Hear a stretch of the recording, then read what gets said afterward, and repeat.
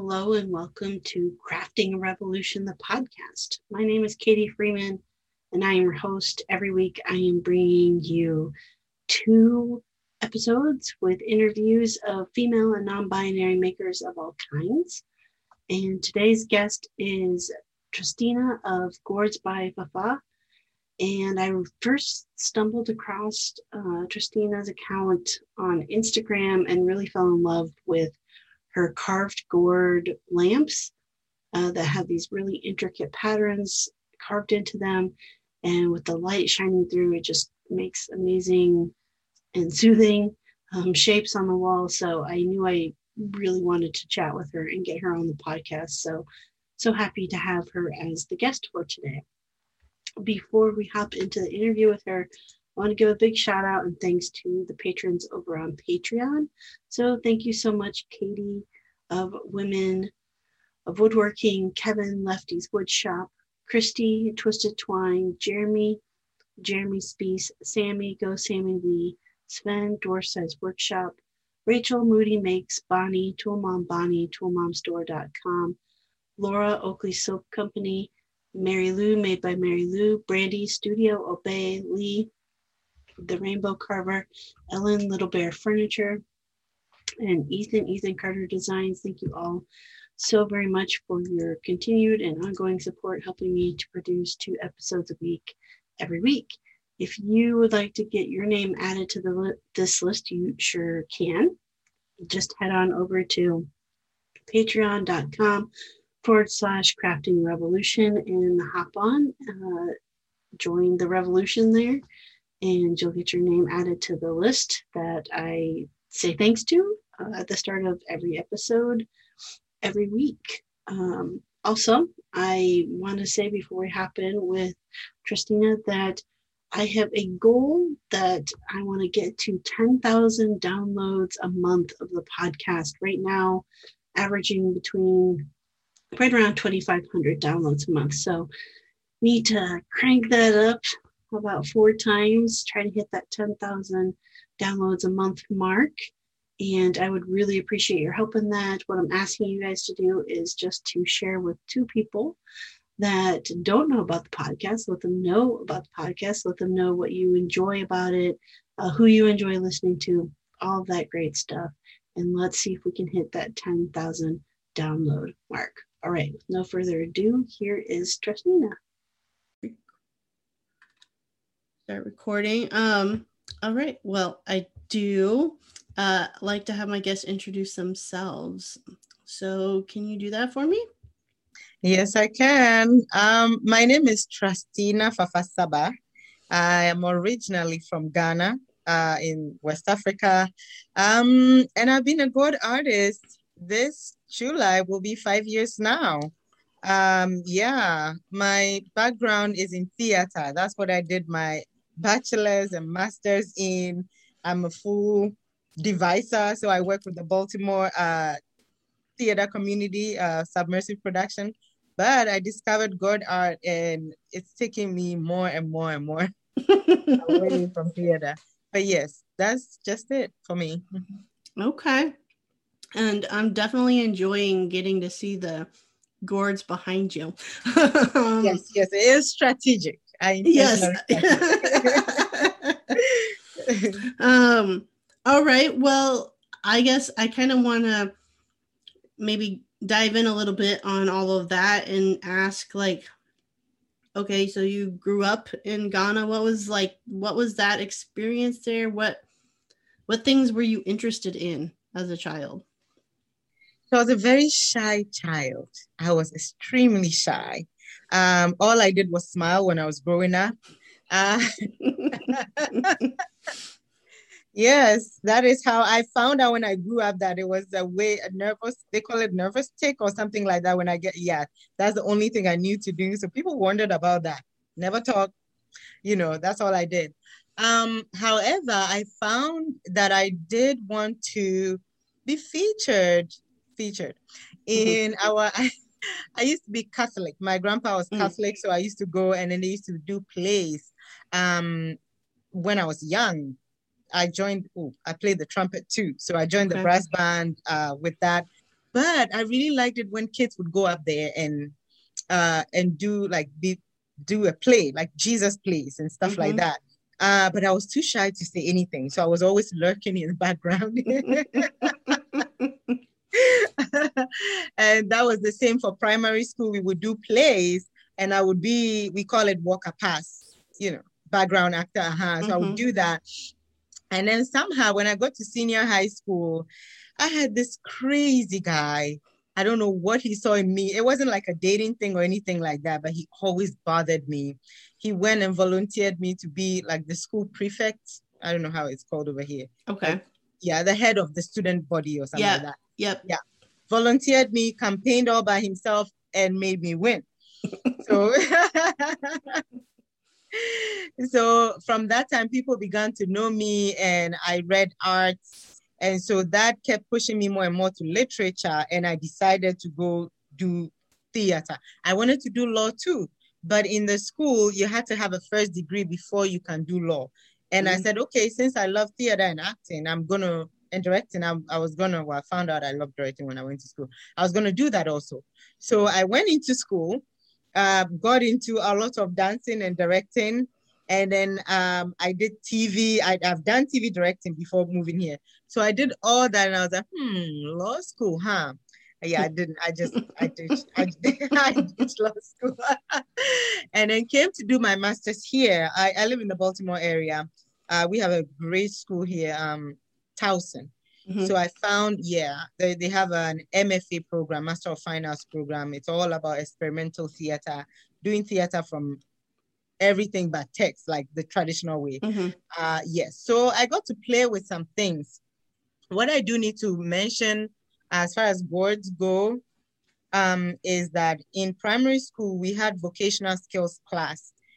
The choices were tie-dye, cooking, and gourd art. So guess what I chose? I chose gourd art. I don't know. And all we had to do was, the gourds over there grew on trees. They had trees. So there were these heavy round things that our teacher taught us to like pluck them, cut them, remove the goo, break them into shards, and then use them for lockets and jewelry. Right, exactly. So that's all I knew. And then she mentioned something about if you're really creative, you could make a jewelry box out of it. So I remember that. But that's it. That was it for gourds.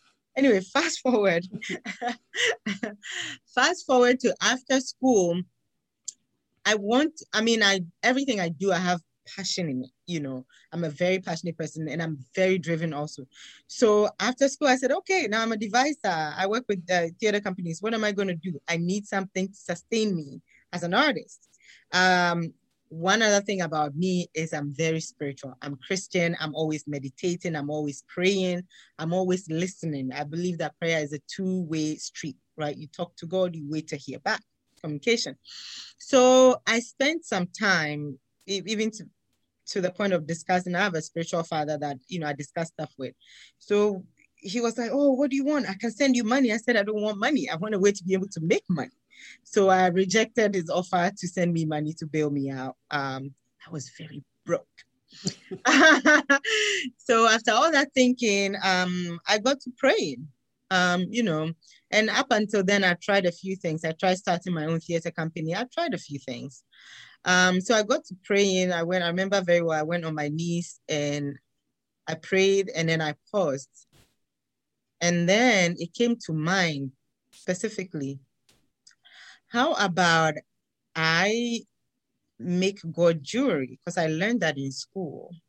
How about I do that? And then I got another thought discouraged me and said, well, where are you going to get that kind of stuff over here? That stuff is in Africa, none here. So, but then I kept at it. It would not leave me. And then all I did was lift both of my hands up and I said, God, thank you. This is it. This is it. For some reason, I got that this is it moment right there. And I went online and I Googled calabash. So a couple things pop up here and there. And I was like, calabash. And I knew that a full calabash was called gourd.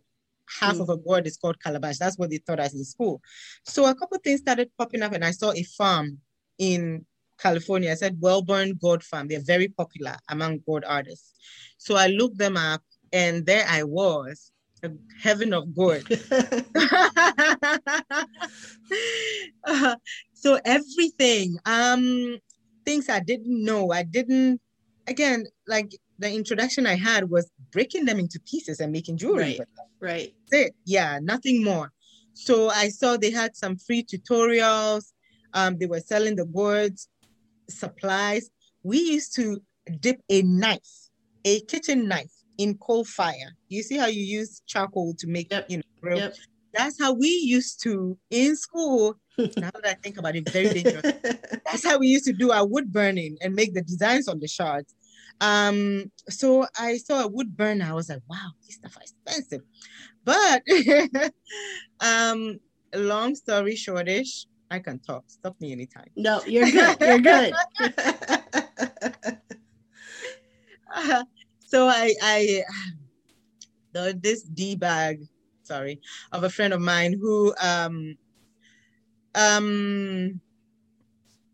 reached out to, because again I was broke and I thought I had a friend and everything, and I was like, hey, I need you to like lend me some money. I found the thing. This is what I'm going to do, but I don't have any money to buy anything. I was a teller then. I'd taken a part-time job as a bank teller, a credit union teller, but I was living on my own then, I think. Should I still have a roommate? I don't remember. But everything was tight. Money was tight. Mm-hmm. So I asked him money to borrow money, not to like give or whatever. Yeah.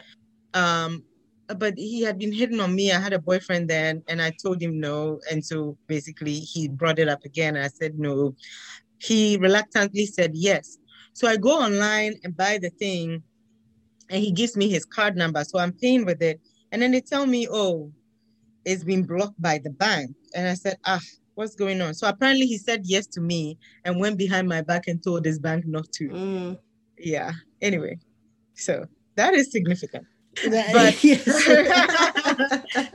but for, one of the biggest lessons I learned is that doing this is that start from where you are with what you have. So I waited till my next paycheck, which was right around the corner anyway. That's why I wanted to borrow the money. When it came in, I bought a few gourds. They gave me a practice gourd. I bought what I needed to just start with. And the person I was dating at that time too was not, yeah. So I took a gourd and I cut it out. And I put a tea light in it because I like the idea of light shining through. I just didn't know how to achieve that, right? Mm-hmm. And it was very hard. I had this flimsy hand saw. It was like this thick, and it had very little teeth. Imagine trying to get that into Wellborn Gourds Farm. They are like popular for thick shell gourds. Mm-hmm. So it was painstaking. Did all that, put a tea light in it, and I took a photo. And I sent it to two people, my favorite aunt and the guy I was dating at the time. My aunt was like, oh, where did you get that idea? That's a cool idea. So that was encouraging. Mm-hmm. But then my boyfriend at the time didn't say anything. So I was like, hey, did you see my picture? What did you say about it? What do you think about it? He was like, yeah, I'm not going to lie. That is just ugly. So, yeah. In those words, again, I'll never forget. That's just ugly.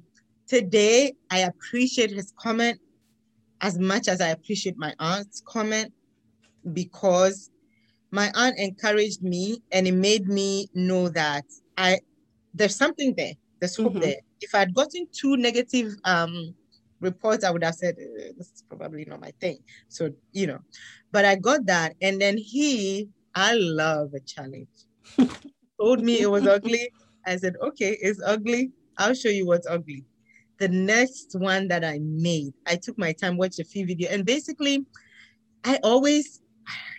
maybe you can call me crazy, but because I did not go for training for this or, nothing like that, I always heard a voice that was encouraging me, do it this way.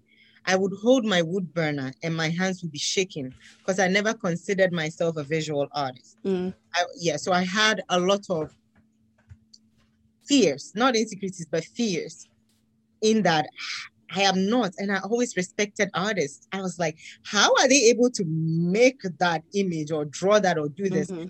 So the next project, I had a picture of what I wanted to get.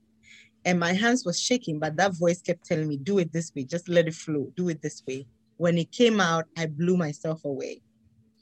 It was a beautiful vase that I'd made, carved a part out. I don't know where the picture is now, but it meant so much to me. And I thought that was the most beautiful one I was ever going to make. But at that point, I gave it out because, again, I'm Christian. I believe in, we call it first fruits. The first thing, when you make something, the best of it that you're attracted to, you give it away. Like you're sowing a seed and be blessed in return. So I had this choir, I sing in the choir too. I had this choir pastor and his wife, and I respected them a lot. So I said, hey, I'm about to give you something. It was a sacrificial giving because I adored that gourd that I made. No, I did. I know. Like today, I make way better ones than that. But at that time, I was like, hey, this is it. I'm starting this business. I'm starting this artwork. This is it. I'm giving it to you so you can bless me so that the rest will be even better or be good. So that's how it all started.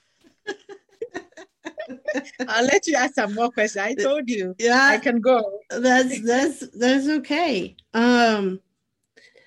Yeah, I mean, I pretty recently discovered you on Instagram through, I think it's through one of the tools you use, the rotary chisels, I think is what. Yes. Yeah, is what I ended up finding you through.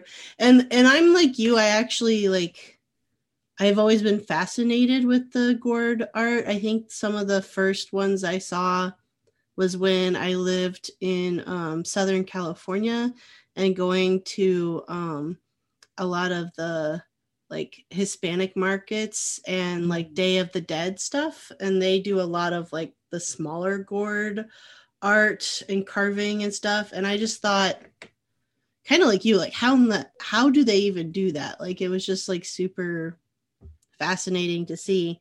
And then pieces like yours, I've only ever found one other artist that does the with the light coming through and that carved.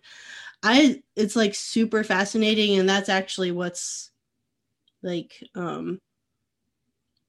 led me to do some of the wood carvings I've done, things that I would love to basically be able to do something very similar, but with a piece of wood. I just haven't wrapped my mind around how do you get inside it and all of that. But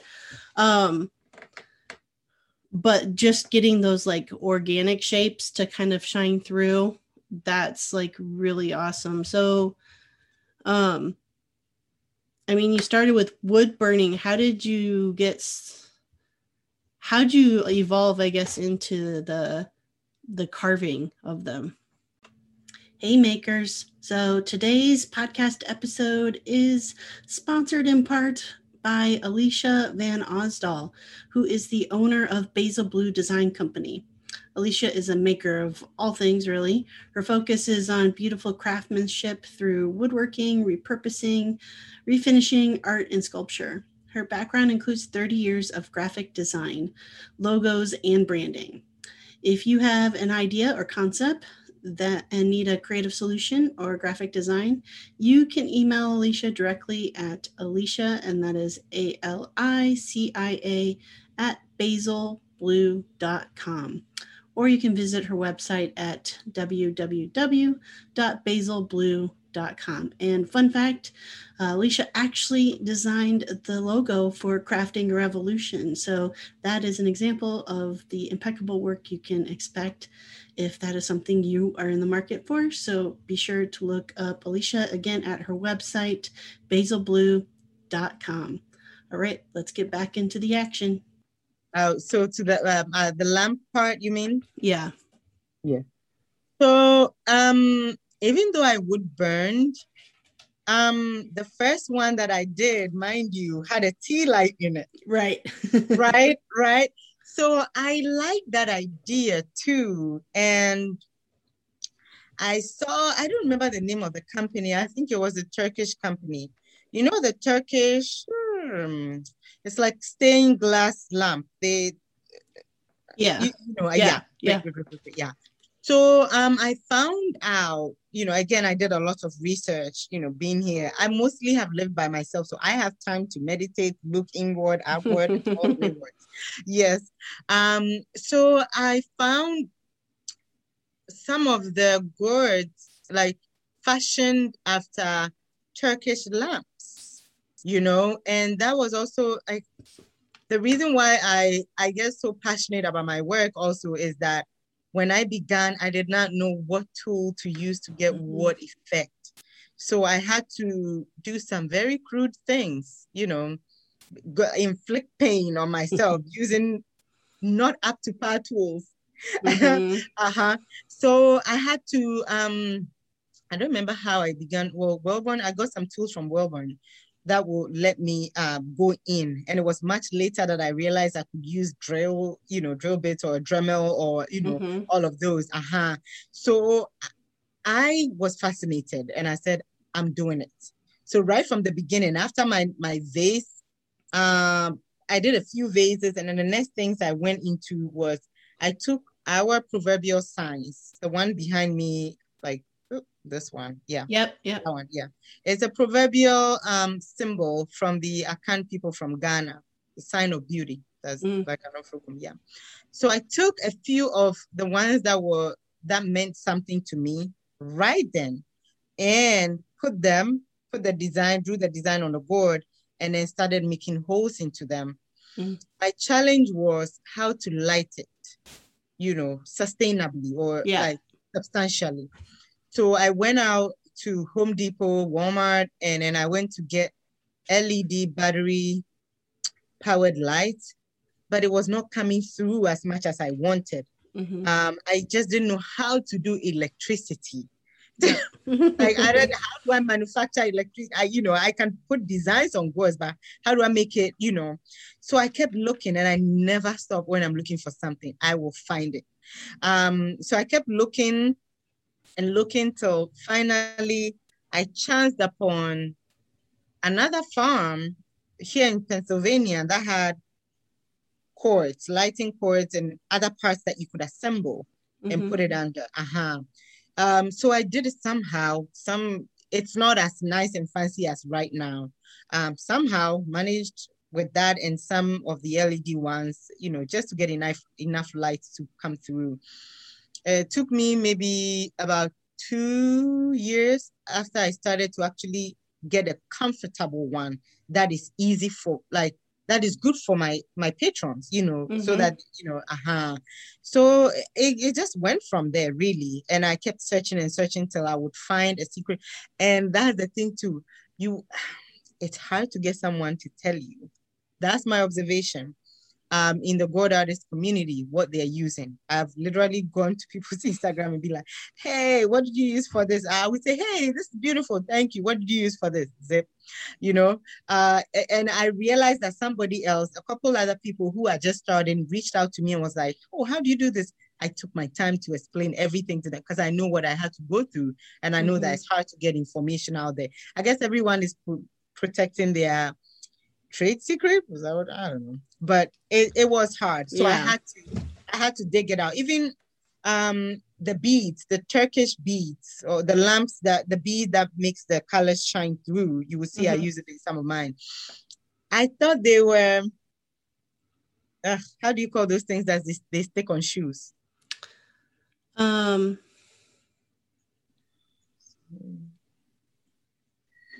Excuse me. Yeah, no, you're good. You're good. I thought they were these things. Yeah, like the sticker gem type things. Yeah. So I went out to Joann's and bought a whole bunch of them to stick in my lamps, but I wasn't getting the light shining through because it had the foil thing behind it. So I had to scrape those off just to give you an idea of what I had to, like, the kind of experimenting I had to do. And then later I was like, wait, this is round. And then I kept just Googling a bunch of things. And then something popped up and I was like, this is what it is. And then I knew where to look or what to look for to get that. It's just, yeah. So that's how I got into the lamps. And people that love the flat out artworks, they do. However, I found that a lot of people are into the light too. They are fascinated. And I really like the projections on the wall. So everything I made, most of what I made sure that it was projected. My second best lamp that I made was this butterfly lamp. That was just, it wasn't too busy. It was just so cool. Anyone that saw it was like, wow. So that encouraged me. And I just kept going. So I'd make more lamps than the artwork. Artwork takes way more time than the lamps do. Once I decide this is the design I want, I put it on there, I drill the holes, I finish it up, and that's it. It takes time, but the ones behind me take way more time because I'm very methodical. I have to draw first, wood burn, dye, do this. If I'm going to do inlay, do that. So that's it. So I got into lamps. Yeah, I would say it's not just necessarily like probably gourd artists that guard their, quote unquote, their trade secrets. There's, I think in the, like, if you're called like more of a maker, right, people share information pretty readily and freely. But if you're like in anything that's more seen as like an artistry that you're working on like one core skill, at a time, I think then people tend to kind of guard that learning, which is a shame because it's a scarcity mindset of like, right, if I share with you how I did this, then you're going to do it and you could take away business from me. Right. Which in the end isn't the case. Like, right. There's way more desire and, for these type of things than there probably are people who are making them. And I am a strong believer in your people are your people. Meaning we could be doing the same thing, but someone will like my aesthetic. Someone who really likes my aesthetic will be loyal. Every artist brings their own unique spirit, their unique aesthetic, their unique everything to it. And there's also a saying that I find to be true that the more you teach, the more you know. And secondly, to a hand that is, where's my hand? A hand that is open hands can receive. If it's closed, well, you're going to keep what you have, but you will not develop also. Right. So if it's open, you can receive and give. You receive, you give with an open hand. So I get it. Especially for how I went through to be able to get to certain things like my gourd lamp. I was going crazy because one of the artists that I spoke with, so I took 2 years to develop my calming gourd lamp, 2 years to think, what can my art do for people? So I studied it constantly. And I came up with a very simple design. And it took me close to a year to name it, according to what I found out it does for people. And so I took time and, spoke with this lady. She reached out to me, everything. And then the next thing I know, she goes to make something, a lamp like something, and then starts calling it the name that I named my calming gourd lamp. That hit me hard. It hit me in the heart. And I was like, oh my gosh, I give you everything. I told her where to get this, how to do this, how to achieve. I did everything. So I reached out and I was like, so yeah, that's kind of my name. You cannot use that. But I was grateful that she was gracious enough to step away from it and say that, and leave it. So I kind of get it for something like that. But again, give and receive, you cannot go wrong giving. I believe in sowing and reaping. You cannot go wrong with that. So I want to ask too, because you mentioned like So you're using dye to color your gourds? Like what kind of dye do you use to get those colors? They're called ink dyes. Okay. That's what I found out. I get them from Wellborn Gourd Farm. Paint. I rarely paint my gourds. As in use paint. I paint the inside. Some of them I can see I use some paint, but it doesn't lay for me. Mm. And also when I started, and I still stand by that, I don't see the gourds as a medium. I see them like any one gourd that I make. I go through a very special, like a very unique journey with that gourd, especially with the art ones that I do. I see them as what they are. Their shape, their blemishes, everything on them inspire me. I work with that. So it's like we're doing makeup here. Mm-hmm. Not it's a medium that I'm making, I work with the gourd to achieve it. Just like I work with my face to, that's how I look at my gourds, Mm-hmm. So for that, I like the dyes because they're kind of translucent, even though I can lay it on to get vivid colors, but you still see the skin of the gourd shining through. Right. I mean, that's why I use the ink dyes.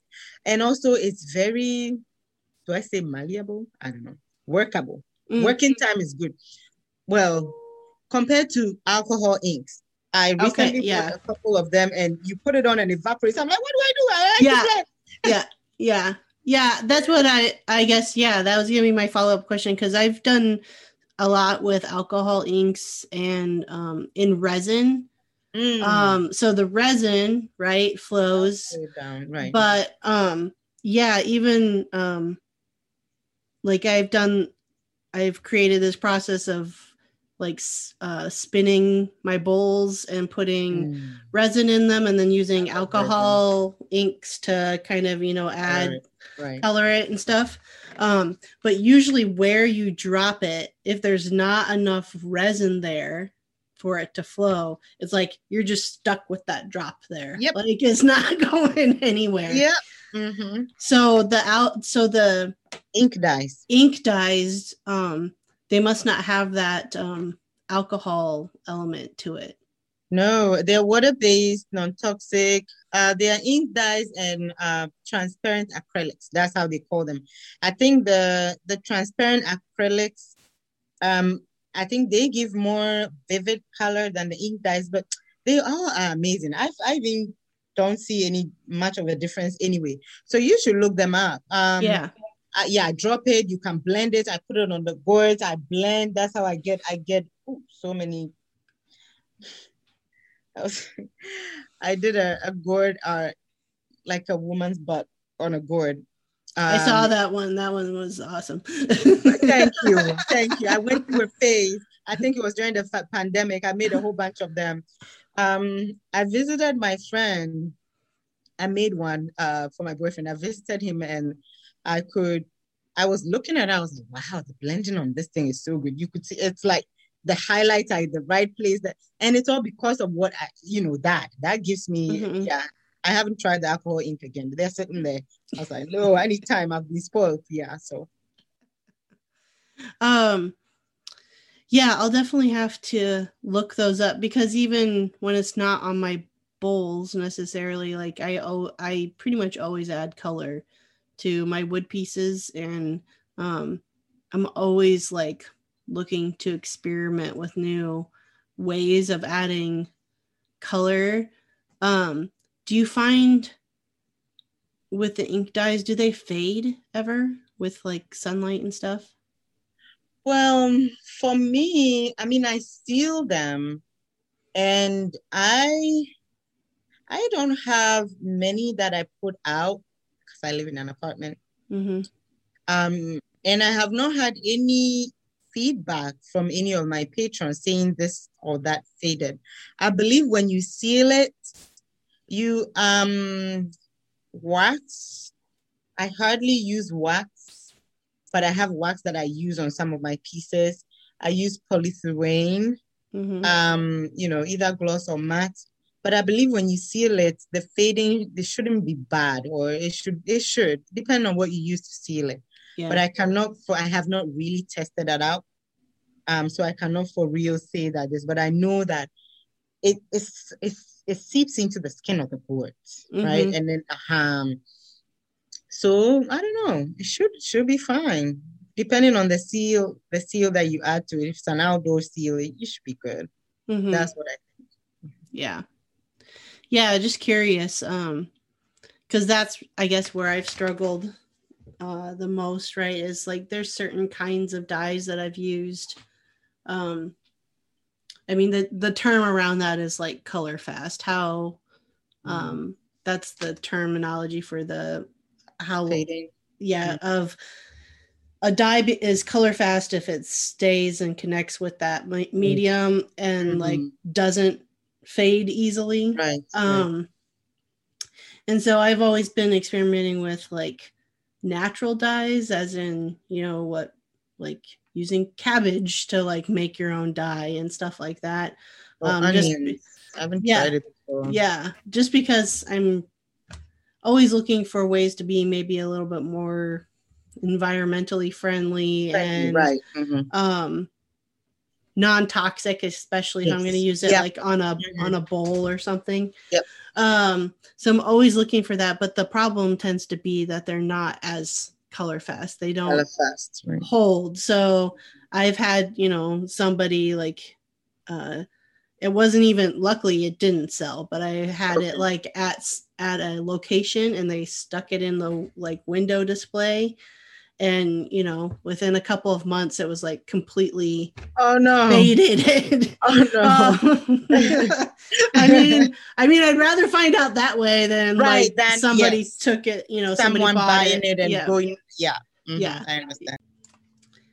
Hey makers, today's episode is sponsored in part by toolmomstore.com. At toolmomstore.com, you can find any and all tool-based merchandise for all genders, all sizes. They've got mugs, they've got shirts, all kinds of cool stuff. I have one of the shirts myself that has the hashtag woodworkher on it.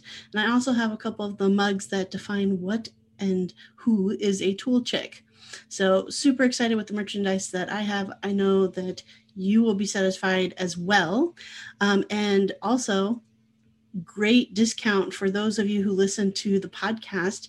At checkout, if you enter the code MAKERMOM, you will get a 20% discount off any of the merchandise that you buy. So that's just toolmomstore.com. All right, let's head back into the action. Yeah, but it's still one of those things of like, fun. It's fun to experiment with, and it looks great when it's first done, but it's like, I want to make sure that it keeps that bright pop of color. It wouldn't hurt to test it out. Yep, exactly. Yeah. So, I mean, you mentioned kind of at the start, I think that you think you're going to kind of keep going into more of the gourds. Like, is your hope to make it like your full-time? Oh, yeah. Yeah. Yeah, that's been my goal. For some reason, I got very upset if someone said hobby to me. I got so offended. I don't know why.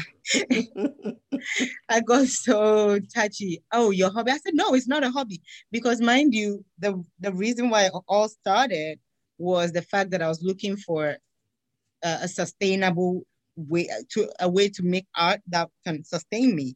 To make a sustainable living.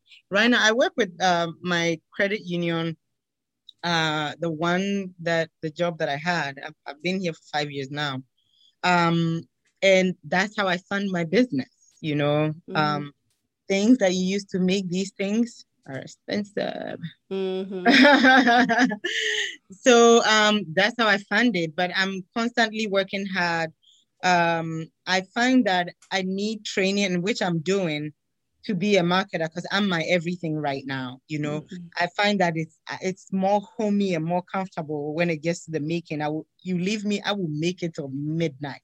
I will start and keep making it, but then I cannot just make it and let them sit here. So I have to be well skilled in marketing them and getting them out there and finding sustainable ways to keep it going. Because yes, 155% yes, full time is what I want to do. So I'm working towards that. Yeah. That's the thing I think people don't ever tell you, unfortunately. Like even those like yourself who went to art school, it's like they leave out the marketing piece or the like how to sell yourself piece, which is really what you need, because if you're making fantastic art, that's all well and good, but if no one knows you exist, then you can't make any money. So I know obviously I found you on Instagram, so I know you're there, but how else do you try to get your work seen and find customers? I used to, when I first started, go for what do you call it, art shows. Mm-hmm. There's one in Annapolis that I used to like and go to, but I also found out then comes the business piece again, that I was not doing it right, because I would pay money to be a part of it, and just eat that money. I was not like putting it. I didn't know how to like cost structure, that whole thing, how to price my work, and so I did a lot of things that like cheated me myself. Sometimes I'll go and sell, they'll be like, that's it. I was like, yeah. But anyway, so I used to do those. I stopped for 2 reasons. It cost me more in ways that I wouldn't want to increase, like I wouldn't want to incur more costs. I want everyone to be able to buy my art. That's why I make them small, large, largest, So I stopped that. And also, if it's not an indoor art, I don't want it anymore, because wind have blown my pieces before. And I value, they're so precious to me, for me to be chasing after them in the wind. No. So I stopped those. So I've applied twice now to Sugarloaf. It's very, very like highbrow. You know about Sugarloaf? Yep. Yep. They have one. I live near Timonium. They have one right down the street that I've applied to. They're like, yeah. So I haven't been able to get in that. But I have my Etsy shop that I revived last year. And it's doing very well. Very, very, very well. I'm so grateful for that. I have my own website that I did redo also, because I re-registered my business as an LLC maybe right around this time last year.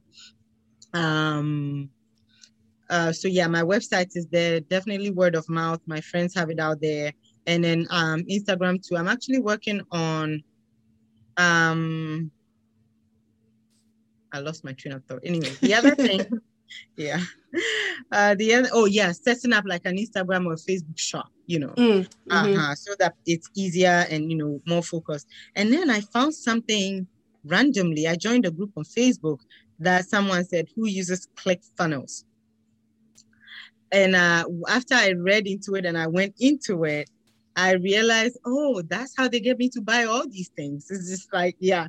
So I'm looking into that as well. It's serious. I mean, if it can deliver, I'll be okay with paying the amount that it asks for. It's like almost $300 every single month to be able to use that service to do it. But I like the idea of focused marketing also, especially with my Calming Gourd lamp. I honestly want everybody to have one because it's so cool. And I didn't even tell people. I just shushed about it. And the first reviews that came said the very same things. This is so like calming. This is so this is so that. It's just so much goes on. It's just so good to like sit back at the end of the day with a glass of wine, put on just one lamp and just look at something nice and calming, nothing too busy, So I'm looking into going into that focused marketing. And then everybody else, one of the things that I should say that I fought against, I found 2 good Samaritans that decided they liked my artworks. They were going to show me business. These are 2 big business people that have been very successful. They kept saying, standardize it. I said, what do you mean standardize it? Never. This is how I flow. This is how I express myself. I'm never going to standardize it. They said, pick one design and make it small, large, medium, and then just sell that one. I said, no, I fought against it for 2 years. And then my boyfriend now, I it never went away. I tried to be stubborn, but it kept on here. 2 people had told me about it. So I spoke to him and he was like, well, why don't you make the ones that you still want to make, but work on picking one design that you standardize so that everyone can get that. That would be like the bread and butter piece of it. Mm-hmm. It's part of how the Common Gold lamp also began, because I wanted to solve a problem, right? Mm-hmm. And I wanted to serve a purpose and serve you rather than just looking at it as beautiful. I wanted to have a positive effect. So I finally not gave in, but halfway. So I could still make whatever I want for the person that wants that unique piece, but still keep that one thing going. And that's become the bestseller. I don't know how it became a hit. I don't know. It's very simple. It's a very minimalist design of all the designs that I've made. But that's that. Do you ever get bored of that standardized pattern? So here is the thing. When I have a bunch of orders that I have to fulfill, then I'm like, oh. But I also found out that there was one time that I had a unique experience. I didn't have any orders waiting for me to fulfill or anything like that. And I was like, I'm going to just make them and put them there. So I employed one of my colleagues, so we could cut out and clean the gourds, because there's a lot of work in that. Mm-hmm. So we did, and we cut out and cleaned a bunch of them. And then I took time to just put the designs on a bunch of them, and I started making them. That perfected that design for me. So I made one and I was like, this is much better than the last one.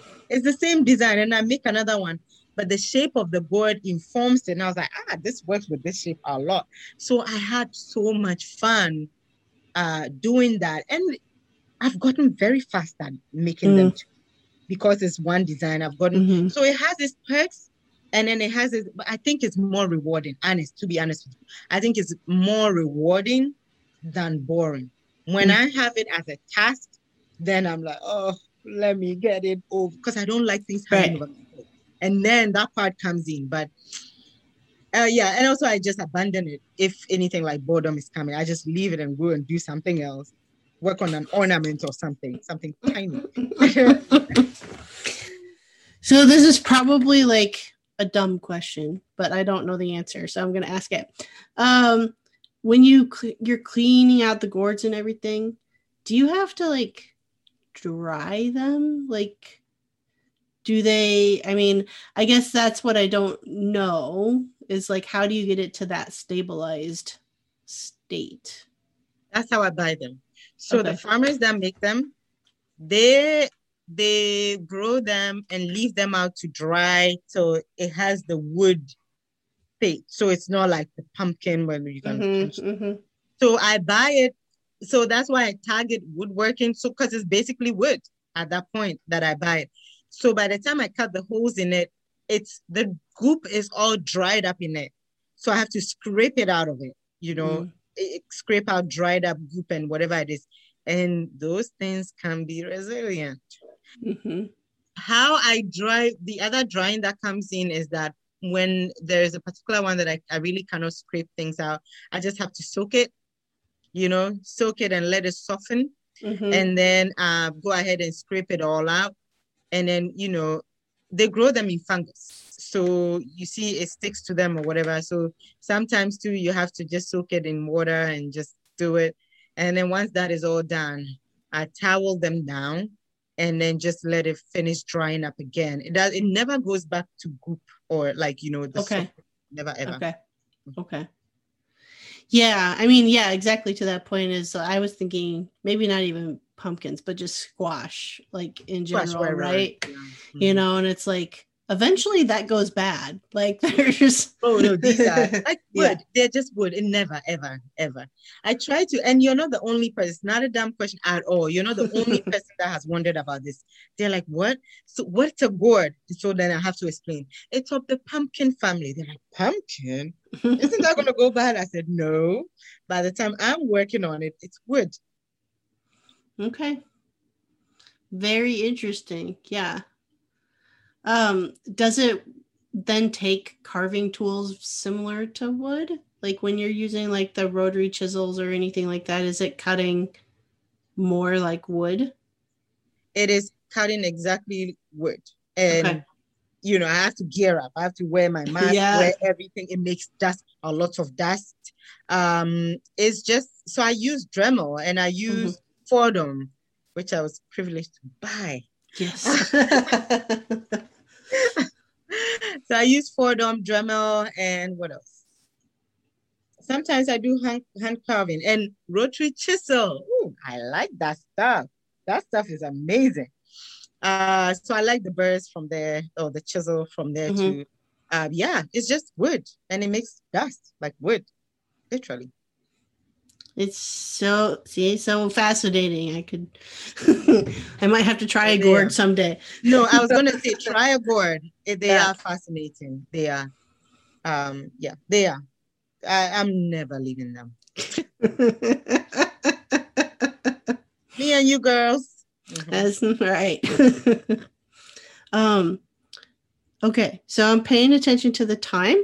And I want to just give you a chance, as we're coming up to the end of our time, to let people know all the ways that you would like them to find you and find your work. So let me just pay you a compliment before I do that. I like your work. I greatly admire what you do. I keep telling any carpenter that I meet that, can I come apprentice with you? Because I want a workshop. I just fell in love with woodworking somehow, working with boards. And I love what you do with the power tools, the carving, everything. So I come, anytime I see you post something, I'm like, yes. And then that lamp that you gave away, you made it changes lights. Oh, it's so great. So great. Amazing. I greatly admire. I want a workshop surrounded by wood and boards. I can go to town. When I get my own place, I'm going to work more with resin too, with the gourds, because I can't do that here too much anyway. But yes, this is how to find me. The name of my business or my handles are Gourds by Fafa. That's GOURDS